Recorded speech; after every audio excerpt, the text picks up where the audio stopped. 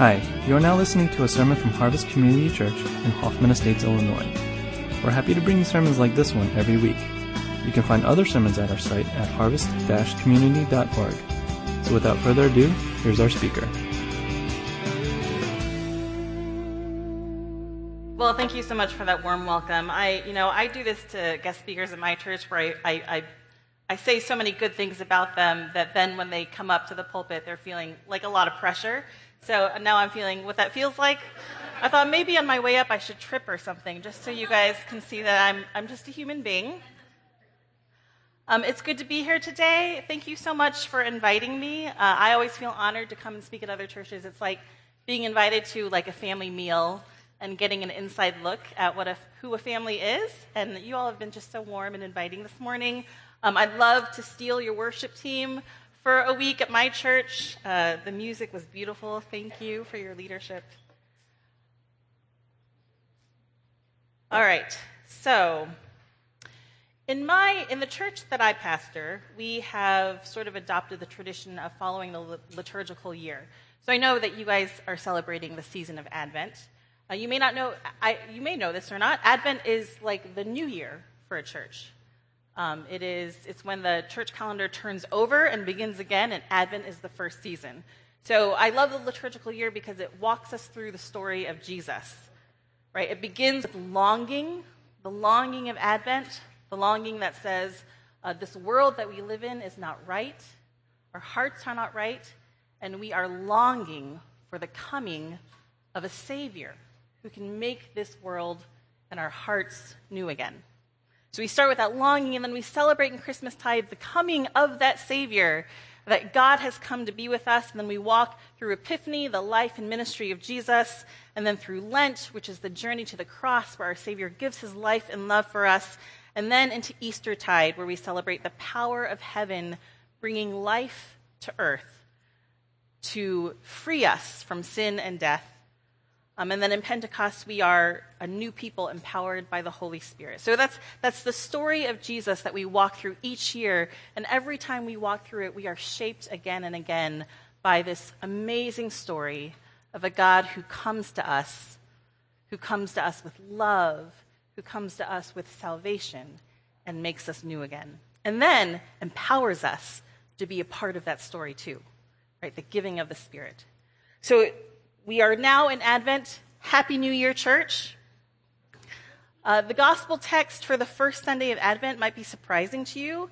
It's a passage about cataclysmic upheaval, impending judgment, and the end of the world as we know it. Mark 13 is what we call an apocalyptic text. What a way to begin the new year together, right? Happy New Year. Here's an apocalypse.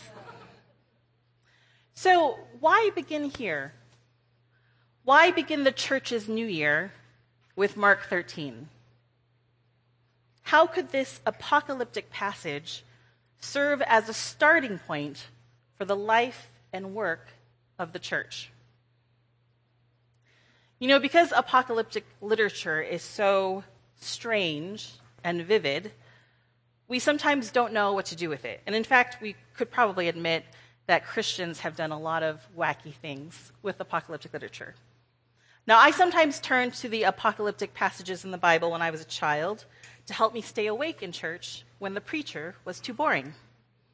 In fact, one of the things I miss about our modern churches is that we don't have Bibles in every seat, right? Because that's what I would do as a child, and I'm so bored, I can't even keep my eyes open. And I would flip open the Bible to Revelation and just read the crazy things that are in that book. Now, I didn't know what apocalyptic literature was as a child. I didn't even have that language. I didn't know why Revelation was in the Bible. I just knew that kind of literature was very scary. And my assumption was that was its purpose, that God put that in the Bible to make us very afraid. I mean, how could the end of the world as we know it be good news? And so I appreciate how one scholar describes passages like Mark 13 and other apocalyptic literature in the Bible. Let's see if I know how to use this right.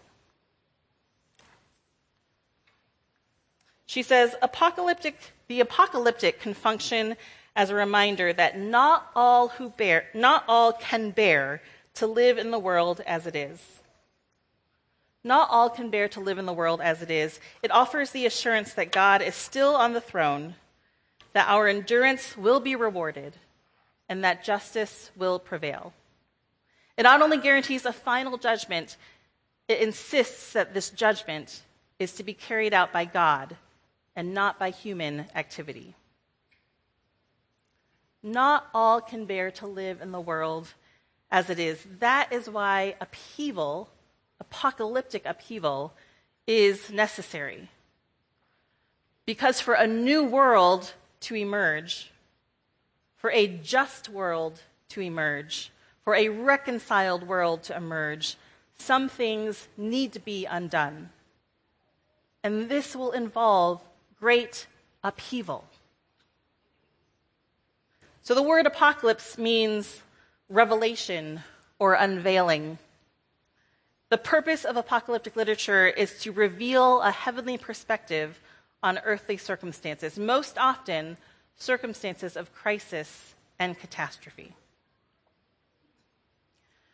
So we always want to receive God's word. We always want to receive the good news that God has for us into the concrete places of our lives and our world. And so this morning, before we dive into the text, I just invite you to think about in your own life or in the things that you're seeing in the world around us this week, what are the crises and catastrophes that you are aware of? What are the crises that you are facing in your life? What are the catastrophes that you see unfolding in our world? And in fact, I just want to invite you to turn to your neighbor and share one of those things.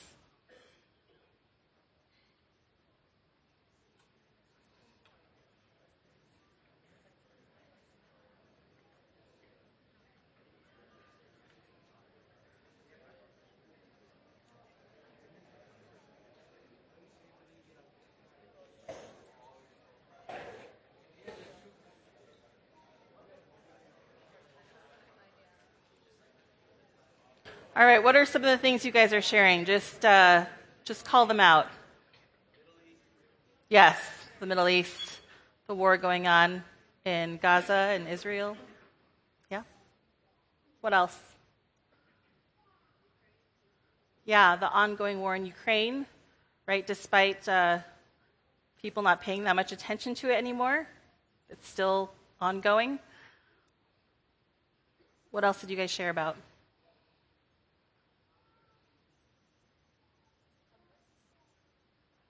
Sorry? Hunger. Yes. Yeah, hunger in different places of this world. Did anyone share like a personal crisis or catastrophe? No? Okay. All right. So these are the things, whether you're saying them out loud or not, these are the things I want you to hold in your mind as we open the Word and go to Mark 13, right? Into our crises and our catastrophes, Christ is entering in. That's the good news we want to proclaim this morning.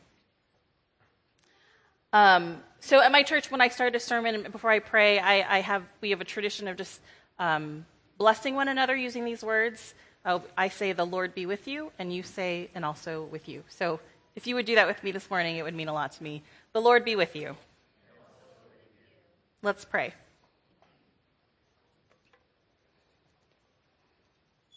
Living Christ, you are the hope of our weary world. Come now, Lord Jesus, and guide us into the way of hope. As we read a text this morning that speaks of violence in Jerusalem, we are reminded of the war and violence in Gaza, in the West Bank, and Israel. We pray for an end to the loss of lives, an end to the humanitarian crisis. We pray for protection of the most vulnerable, a return of the hostages, and for a new way forward that enables all people to live in true peace. Lord, in your mercy, amen.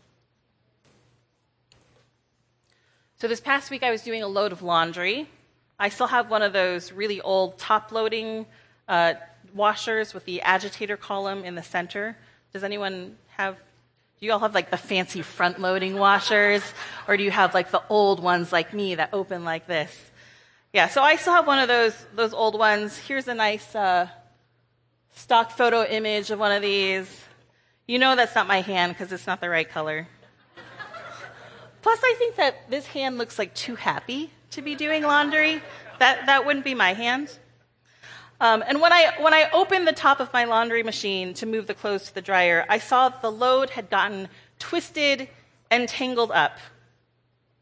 Does this ever happen to any of you? Like, how common of an experience is this? Like, you open the washer and it's like, ugh, the bed sheets have just gotten super tangled and twisted up around each other and around the column. And, maybe, here, I have a picture of that too. Right. Maybe you think like, okay, like what's the big deal? Like just pull out the clothes and they'll just untwist themselves. But you would be wrong. Most washing machines on the market today have spin speeds between 1,000 and 1,600 RPM. Okay? So 1,000 times a minute, 1,600 times a minute, they're spinning. And even just the shortest spin cycle lasts about 3 minutes. So by the time your washer has buzzed, notifying you that this load has been washed, that pile of clothes and towels and bed sheets have already been spun around themselves at least 3,000 to 5,000 times. Okay, and that's just for a short spin cycle. Now, it wouldn't be so difficult if the laundry spun around in a tangled mess just once or twice or even just 3 times.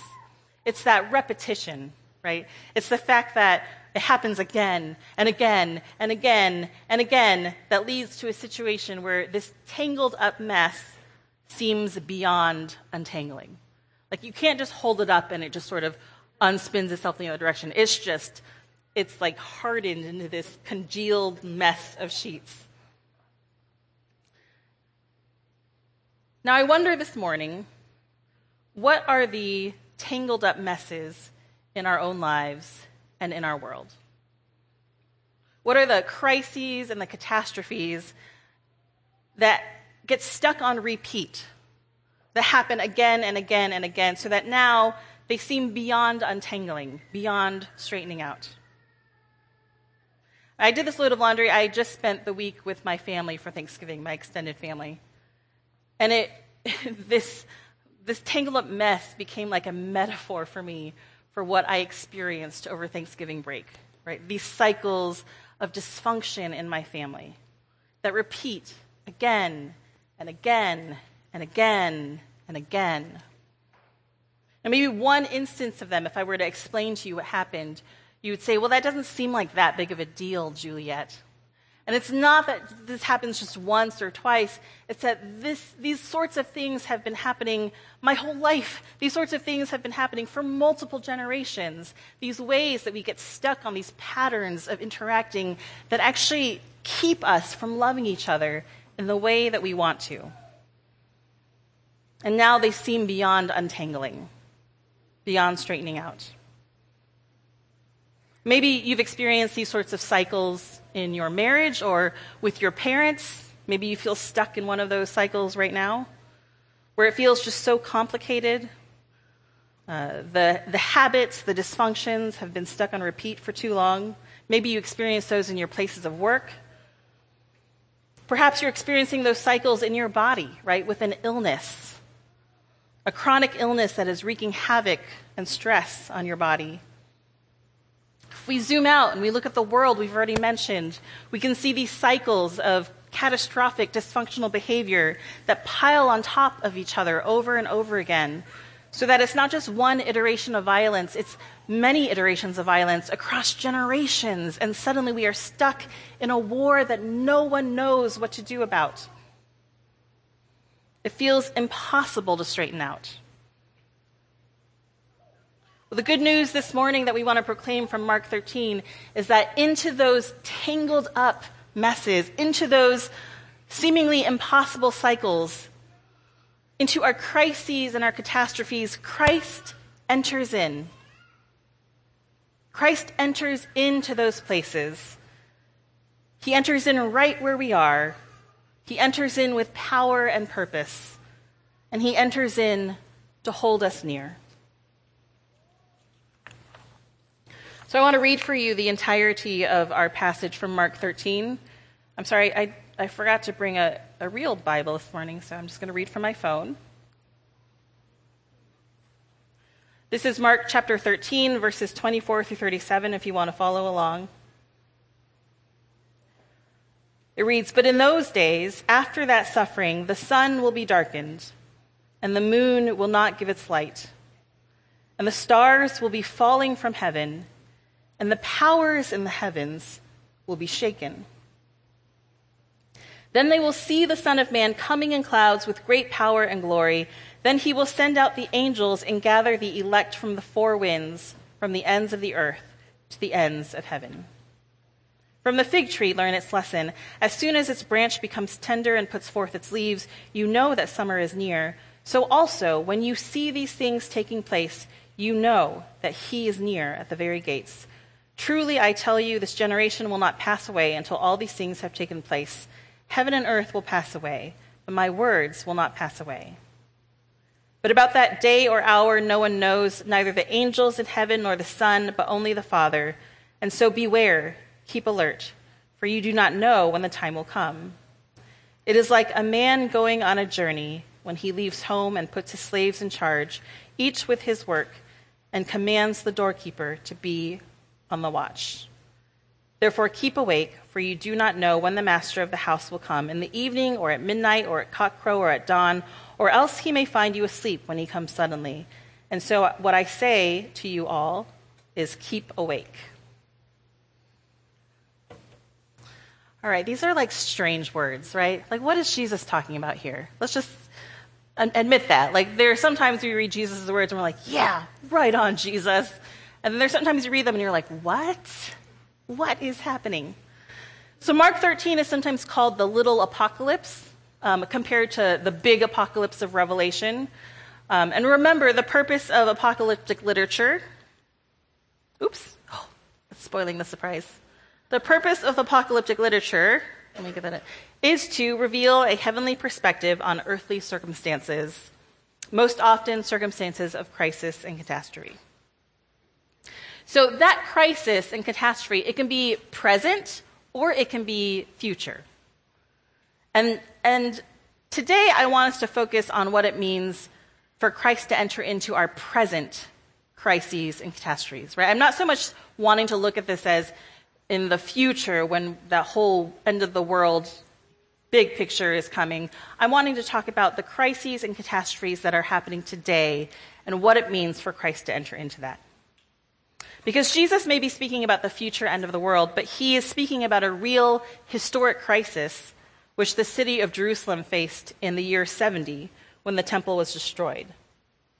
And that crisis is happening most likely at the time that Mark is writing the gospel. So again, it's both something Jesus predicted in the future, but as Mark was writing this gospel, he was writing about something that was happening already. And we know from historical writings, even outside the Bible, that when the temple was destroyed in AD 70, it came after years of intense violence. There were Jewish rebels and different factions of rebels fighting one another as they tried to fight Rome. Right? So they were all struggling to throw the rule of Rome off of them, but in so doing, they were fighting each other as well because they all disagreed about the right way to do that. And there were battles, there were food supplies for the city that were destroyed in the fighting, and so literally there were children starving in the streets.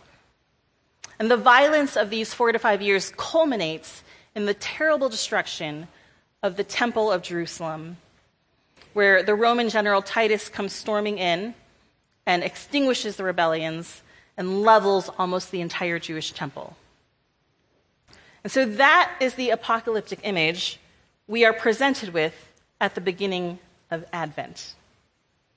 Not a far-off future apocalypse, but one that was happening as Mark was writing. Now, I say every Advent that Advent passages would make horrible Christmas cards. This year, I made a Christmas card using Mark 13. Okay. I actually printed this and gave it to my church. The sun will be darkened, and the moon will not give its light, and the stars will be falling from heaven, and the powers in the heavens will be shaken. Merry Christmas. Why do we get this passage at the beginning of the church calendar year? Why do we get this as we're preparing for Christmas? Well, again, the purpose of apocalyptic literature is to speak into our places of crisis and catastrophe. And what it says is that in the midst of these horrible things, in the midst of those tangled up messes in your lives, in your families, in this world, in the midst of all those crises, there is hope. There is hope because alongside of these things, something else is also at work. The purpose of apocalyptic literature is to reveal a heavenly perspective on earthly circumstances. And so on Mark 13, Jesus names what will happen on the earthly level: wars, famine, suffering, destruction. But in verse 24, he reveals another dimension to the picture. He says, but in those days, they will see the Son of Man coming in clouds with great power and glory. And then he will send out the angels and gather the elect from the four winds, from the ends of the earth to the ends of heaven. Into our crises and into our catastrophes, Christ comes. And so we are challenged to think, what is happening for us on the earthly level? And alongside of those struggles, alongside of those horrible things, can we open ourselves up to the good news that God is also a part of this picture? Can we open ourselves up to the other dimension of the picture, that God is somehow entering in? God is a part of what is happening. This is the good news of Advent. This is what Advent is about. Fleming Rutledge writes, "Our great hope is founded not in human history, not in any human development, but in something else. Another power, someone else, whose reality and sovereign power is independent of human history." And so into our catastrophes and into our human history, into our wars and our sinful entanglements, Christ enters in. And what does he do when he enters in? Well, if you look at verse 24, I want to make 3 points from this little part of the passage. First, Jesus says, in those days you will see the Son of Man coming. Now notice that Jesus does not say, on the good days, you will see me coming. On the days when things are already going pretty well, that's when you'll see me. No, he says, when the horrific crises are happening, those are the days on which I will come. You see, that is good news. Jesus does not wait for times of peace to show up. He comes even on the very worst of our days. He comes when Israel and Gaza are fighting each other. He comes on those days when we get a call from the doctor and we receive that startling diagnosis. He comes to our family holidays where we're just around the table at each other's throats. He comes in those moments where you're struggling with your parents and you just cannot get through another day with them. He doesn't wait for our good days. He enters in even on the very worst of our days. And then when he comes with great power and glory. In verse 26, he says, you will see the Son of Man coming with great power and glory. You see, Jesus appears in the midst of our greatest catastrophes and twisted messes, and he doesn't show up powerless and purposeless. He comes with power to make things right. Now, when my mother visits me, she enters into my house with great purpose. She doesn't expect me to lay out the red carpet to welcome her or to make a fuss over her. She gets to work immediately, putting things in their proper place, tackling the jobs I haven't been able to do myself. It's that kind of passion for things being made right. It's that determination and purposefulness offered in love that Christ enters into our places of a catastrophe and seeks to collaborate with anyone who is willing to partner with him and make things right. Now, when I imagine my mother coming into my house with that great zeal and determination, it's not all good, right? There's also a lot of condemnation and judgment, right? So it's part good news because thank you for putting my house in order. Part can you not be so critical when you're doing these things? But when Christ enters in, he comes with that zeal, he comes with that passion, he comes with that determination. But instead of bringing judgment, he says, anyone who wants to collaborate with me, this is what I'm about. And I welcome your teamwork. I welcome your partnership. That's the kind of attitude that Jesus enters into our lives with. And then lastly, sorry, some of the formatting got off. He will send his angels to gather his chosen. Whereas some apocalyptic texts do focus on destruction and retribution and judgment, Mark 13 is an apocalyptic text that focuses not on destruction, but on Christ's protective presence for those he loves. He will send his angels to gather his chosen. This is the same word, to gather, that Jesus speaks in Matthew 23:37, when he weeps with love and sorrow over the city of Jerusalem. He says, Jerusalem, Jerusalem, how often I've longed to gather your children together as a hen gathers her chicks under her wings. This is how Jesus chooses to describe his love for us, his posture toward us. It's the compassionate yet fiercely protective love of a mother when we are in pain, when we are suffering. A new study on chickens has uncovered that mother hens have the ability to experience empathy for their chicks. This is surprising because empathy is normally thought of as a human trait, but mother hens have the capacity to feel what their children are feeling. When their chicks are in distress, the mother hens mirror that, and they feel that distress with their children. Hens are not only nurturing, they are fiercely protective. Delmer Chilton, a Lutheran pastor and writer, tells the story of going to get eggs from his grandmother's chicken yard one evening and hearing a racket. He writes, a sudden raising of dust, flurry of feathers and scattering of hens and chickens, much screeching and squawking, and then, just as suddenly, things calmed down, and an old gray hen emerged from the bushes with a large snake in her mouth.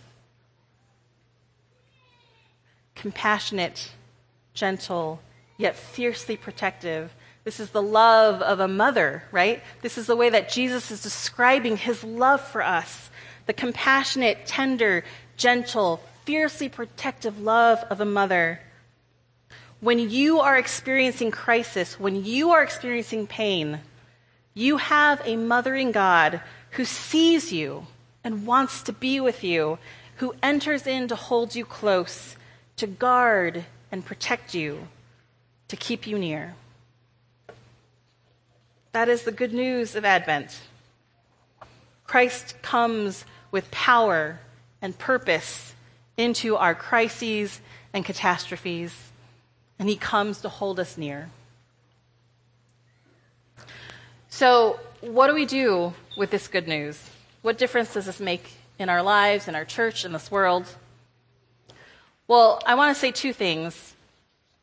First, I think because we have this hope, we name our troubles for what they are. Right? We name the crises and the catastrophes happening. We don't hide them. But sometimes as Christians, and I think particularly, right, as suburban Asian American Christians, we think that being faithful in the midst of crisis and catastrophe is saying, oh, it's not that bad, right? It's really not that bad. And this is not what Jesus or the biblical writers did in the face of crisis. When something was wrong, they named it as wrong. When there was real trouble or upheaval, they used cosmic language to describe it. I mean, I wonder if we can use these words when things are going poorly in our lives, if we can say, hey, how are you doing this morning? Well, the sun is darkened. The moon does not give its light. The stars are falling from heaven. The skies are shaken. Friends, I hope that you know in our moments of trouble, Scripture gives us permission to cry out. It gives us the language to do that. It gives us poetic language. It's okay to say sometimes, Jesus, my world is shaken. My world is shaken. It's not a weakness to cry out to God in that way. It's an act of hope. It is an act of hope. You see, optimism is looking at something and saying, it's really not that bad. But true hope can look at something horrible and name it for what it is. This is one of the things I've come to love about my church over the years. One of our most beautiful strengths is that at the beginning of our time together, we decided we're not going to be one of those communities where people don't really share how they're doing. We're not going to be one of those happy Christian communities. I mean, sometimes we'll be happy. We do a lot of celebrating. But we're not going to be a place where you can only be a part of us if you can put on a smile every Sunday morning, and when people ask you how you're doing, you say, oh, fine. Very good. We're going to be a place where when things are going wrong in our lives, we can share that with each other. And we have encountered many crises and catastrophes in our life together. We have reckoned with the evil of abuse and the work it has done in our lives. We've experienced cancer, untimely deaths, alcoholism, drug addiction, divorces, job loss, depression, intense anxiety. And when we are at our best, we are a community in which those heavy burdens have not been avoided. They have not been kept secret and silent, but they have been named and shared and looked at directly together. Harvest, I encourage you to become that kind of family, right? The kind of place where you can look at one another's darkness and say, we're holding this with you. We don't need to turn away. We can look at this together. And we're doing this because we believe in the power of someone good who is present with us as well, looking at this with us. It's because we have hope that we name our sorrows and our griefs. So because we have hope, we can name our troubles for what they are. And then also, because we have hope, we get to work and we persist in doing good. We persist in cooperating with the power of good that is at work in us and around us. I think that's what Jesus means when he says at the end of our passage, keep awake, keep alert, for you do not know when the time will come. Right? I don't think Jesus is saying, keep awake, keep alert, like figure out exactly when you think I'm going to return to the earth again. He's saying the way that you keep awake and that you keep alert is by continuing to watch for the ways that I am at work in this world and joining in with what I'm doing. You see, we don't allow the evil in this world to lull us to sleep. We do not make peace with the wrong in this world and say, well, that's just how the world is. We keep alert, we keep awake. In the face of crisis, we cooperate with the power of good that now fills this world. A few years ago, I forgot I had all these slides. A few years ago, I read about Dr. Dairon Elizondo Rojas. Dr. Rojas is a medical doctor who had to flee Venezuela after he courageously spoke out against the government there. The government regime has brought about intense suffering and starvation in Venezuela. Dr. Rojas was threatened. He was prevented from practicing medicine, locked up in a prison, beaten and tortured. Because of the danger to his life, he fled the country to seek asylum in the United States. It was a trek that took him over a month to complete. When he reached our border, though, rather than being granted asylum, he was placed into a camp along with thousands of other asylum seekers and left there. Now, seeing the desperate need for medical care in the camp, He became the camp's first doctor. He was only 29 at the time. Dr. Rojas is a Christian. When the Mexican government considered moving the camp to a worse place, one which had inadequate water and sanitation, Dr. Rojas had the opportunity to be relocated to a better place because they valued the medical care he was offering. But Rojas chose to stay, saying, "These are my people. Where they're sent, I go." Reporters describe the children in the camp and their joyful affection for Dr. Rojas. They run up to him and follow him around, one porter described, like little chicks following their mother hen. See, in the face of the crisis and catastrophe, in the hopeless context of a refugee camp, on the border between two countries who don't want the people in those camps, Dr. Rojas expresses his Christian hope by choosing to do good. He keeps awake by persisting in the good he's able to do and cooperating with a God who is present in those camps. You know, one of my favorite quotes from The Lord of the Rings is spoken by Gandalf to Frodo. Right? You may remember this moment, any of my Lord of the Rings nerds. Yes. Frodo is feeling overwhelmed and exhausted from the evil they keep encountering, from the nonstop challenges and troubles. And Gandalf acknowledges that, of course, Frodo feels this way, right? So do all who meet such times.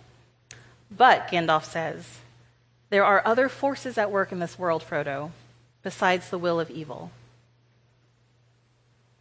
There are other forces at work in this world besides the will of evil.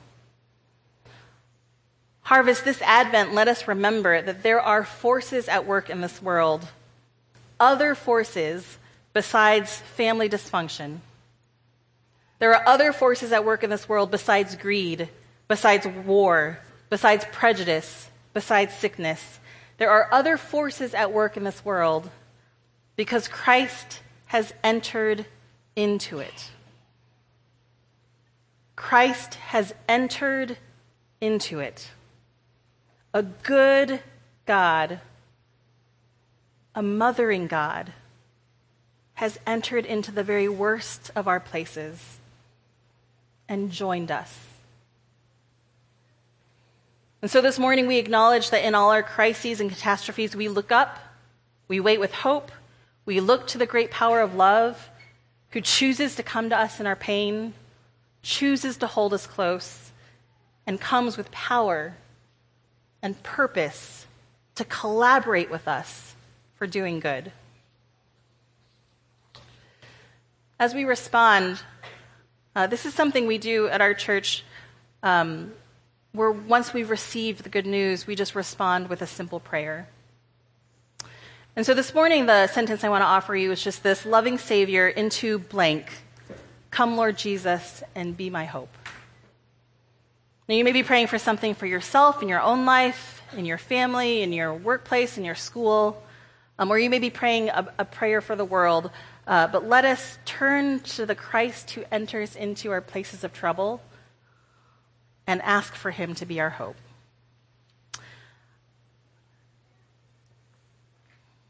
So we'll do this silently. At my church, we do this out loud, but I don't want to stretch you guys too much this morning, so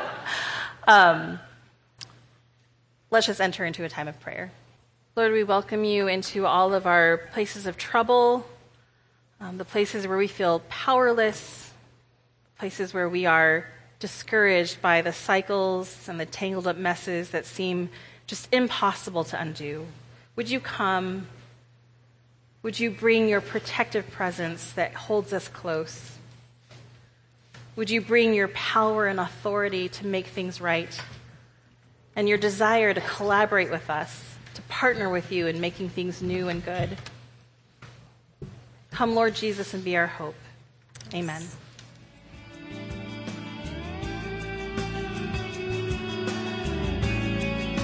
Thanks for listening to the sermon from Harvest Community Church. If you would like more information or have any questions or comments, check out our website at harvest-community.org. Thanks for listening.